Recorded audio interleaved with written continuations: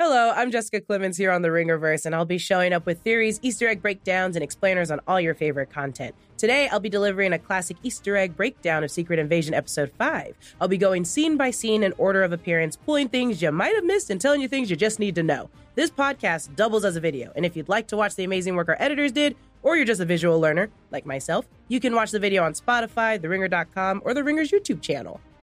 At Walt Disney World Resort, magic is found in spontaneity, the unplanned, the unexpected, an inside joke born in the Haunted Mansion queue, a surprise Stitch sighting in Tomorrowland, watching fireworks from your room. These memories aren't made from predetermined plans, but manifested from simply being present and together in the most magical place. Find your moment at Walt Disney World Resort.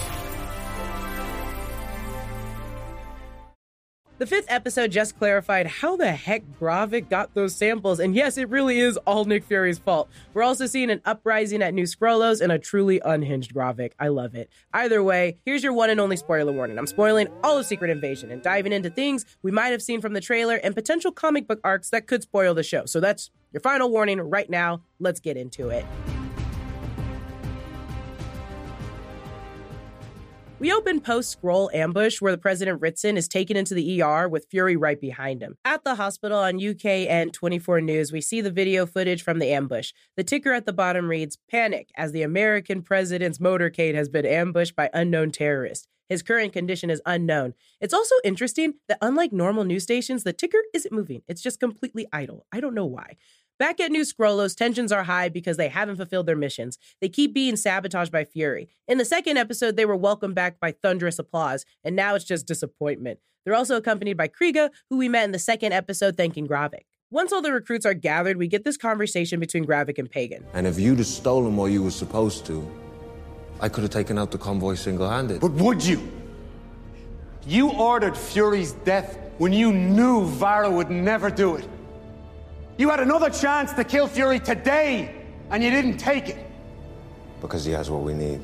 It feels like there's a lot of confusion at New Skrullos, and because of that, they're finally thinking for themselves. Pagan speaks up and questions whether or not Gravik is a good leader. Pagan confronts Gravik on his willingness to kill Fury because every time he has the chance, he kills Maria Hill or Talos instead. So why can't he kill Fury?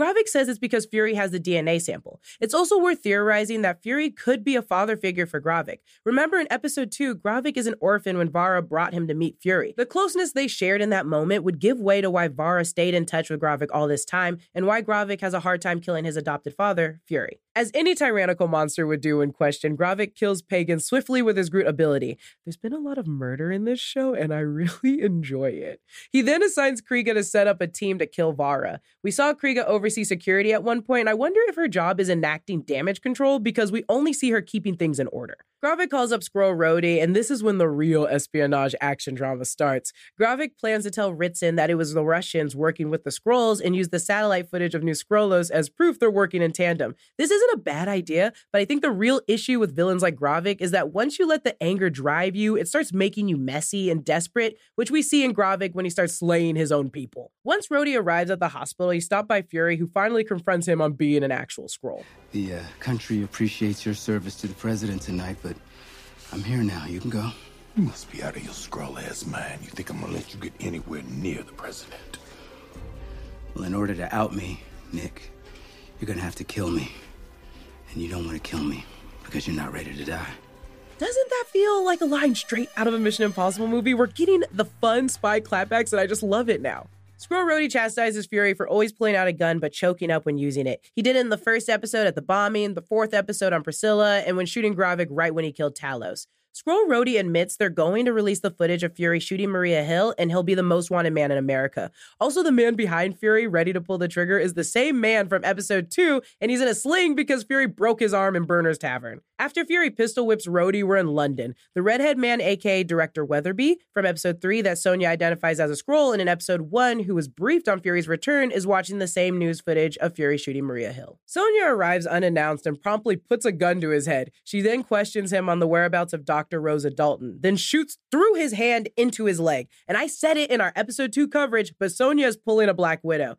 In the comics, Black Widow just started shooting people, and if they bled green or turned into a Skrull, that's how we knew. And I love how ruthless Sonya is being. This is why she's my favorite character. Once her fellow SIS officers arrive, they see their Skrull director for who he really is. After seeing images of Talos shape-shifting on the news, it's probably not hard to surmise that their director is now a Skrull. We're back at New Skrullos when Beto asks to speak to Gravik and wants to talk about Pagan. Then my man Gravik gets clipped by his own people. He literally scrolls out, even killing Xerxu. And what did Xerxu even do? After instilling fear into every Skrull's eyes at New Skrullos, he slices Beto's throat, and like that, Pagan, Xerxu, and Beto are all dead. The last public execution was in Falcon and the Winter Soldier, and let me tell you, it didn't make anyone look like a hero, so Gravik has certainly hit rock bottom with his own people. Back in Brixton, Fury takes us to the same room from episode 2 where the Skrulls were hiding out 30 years ago. Waiting for him is Gaia. We learn that the art in the buildings were assembled by immigrants from the West Indies after World War II. Brixton, alongside a lot of London, was bombed during the war, and when everything was damaged or completely gone between the 40s and 50s, many folks from the West Indies settled in Brixton. They were referred to as the Windrush generation. Over time, Brixton began to expand and diversify, so that's why Fury and Talos like Brixton. They saw their stories and the people there. Gaia then informs Fury on how Gravik got the DNA samples he's using. What DNA did Gravik steal? Only a few samples. Collobsidian, Floricolossus. But he took those because he couldn't find what he was looking for. What was he looking for? Something he called the Harvest. Harvest.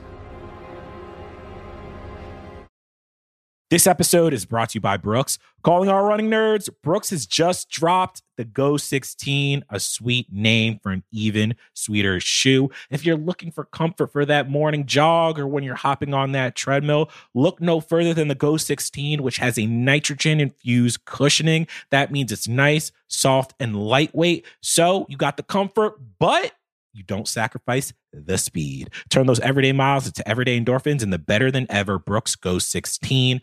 Click or tap the banner to learn more.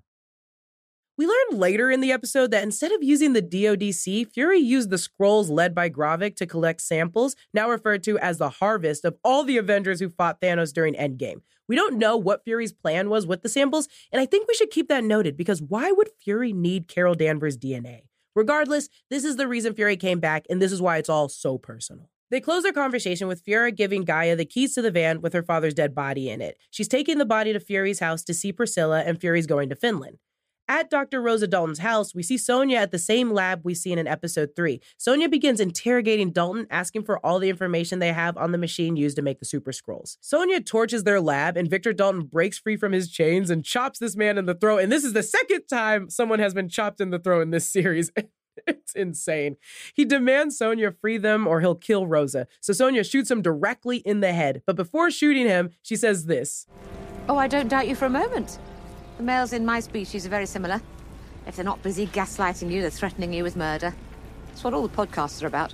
She's probably referring to all the popular true crime podcasts because more often than not, the men are serial killers and psychopaths gaslighting women in every story. Go figure. We're now with Gaia, who's seated over her dead father. His body will be set on fire soon, and we still haven't seen this scene of Gaia weeping over someone's dead body from the trailer yet. So either the scene was cut from the final product, or we'll have a death that really affects her later that's closer to her than her dad was. The president is awake now, and Rhodey is urging him to bomb New Skrullos. Luckily, Ritson knows that would start a war with Russia, and at the beginning of the episode, we saw Fury whispering to Ritson not to trust Rhodey. We don't know if he could hear him, so the conversation is still up in the air. Fury gets a call from Gravik, and we haven't seen them have a one-on-one conversation like this in the series so far. Additionally, I just want to say, these shots are beautiful. It's sort of eye-opening to see the comparison of Fury getting into a private jet surrounded by blue skies and Gravik in a dusted, torn, abandoned radioactive site. It's like the stark contrast of good versus evil seeping into this show, and I just really like it.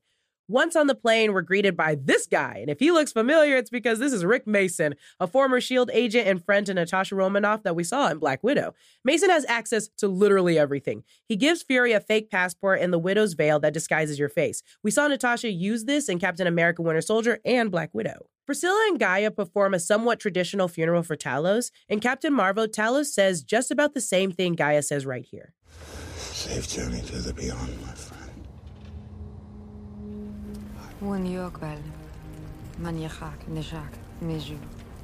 Fury Fury meets up with Sonya and she turns on the radio to rap music, which, yes, is very funny. The song is Audacity by Stormzy. Sonya and Fury arrive at his tombstone. And yes, this is the second time we've seen Fury's tombstone. In Captain America: The Winter Soldier, we actually see his American tombstone with Ezekiel 25:17 engraved. This one in Finland has a passage from John 15:13. As we close this episode, Fury puts on his classic eye patch, black trench coat, and presumably calls Gravik, telling him, It's time. Let's finish this. our OG Fury is back, and the messy, scared one that disappeared after the blip is out of here. Gone, baby. And that's it for my Easter egg video on episode 5 of Secret Invasion. We talk about the new Skrull DODC, a vial of all the Avengers DNA, and Fury being a father to the MCU's newest villain. Subscribe to the Ringerverse on Spotify or wherever you get your podcasts. Make sure to follow us on TikTok, Instagram, and Twitter at Ringerverse, and on YouTube at youtube.com/The Ringer. Thanks for watching, and like Pagan said, You should be proud, G.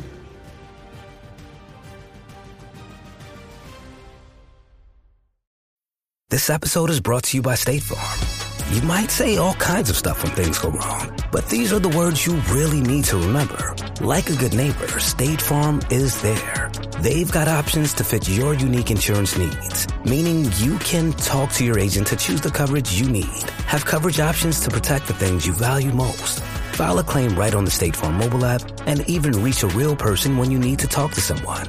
Like a good neighbor, State Farm is there.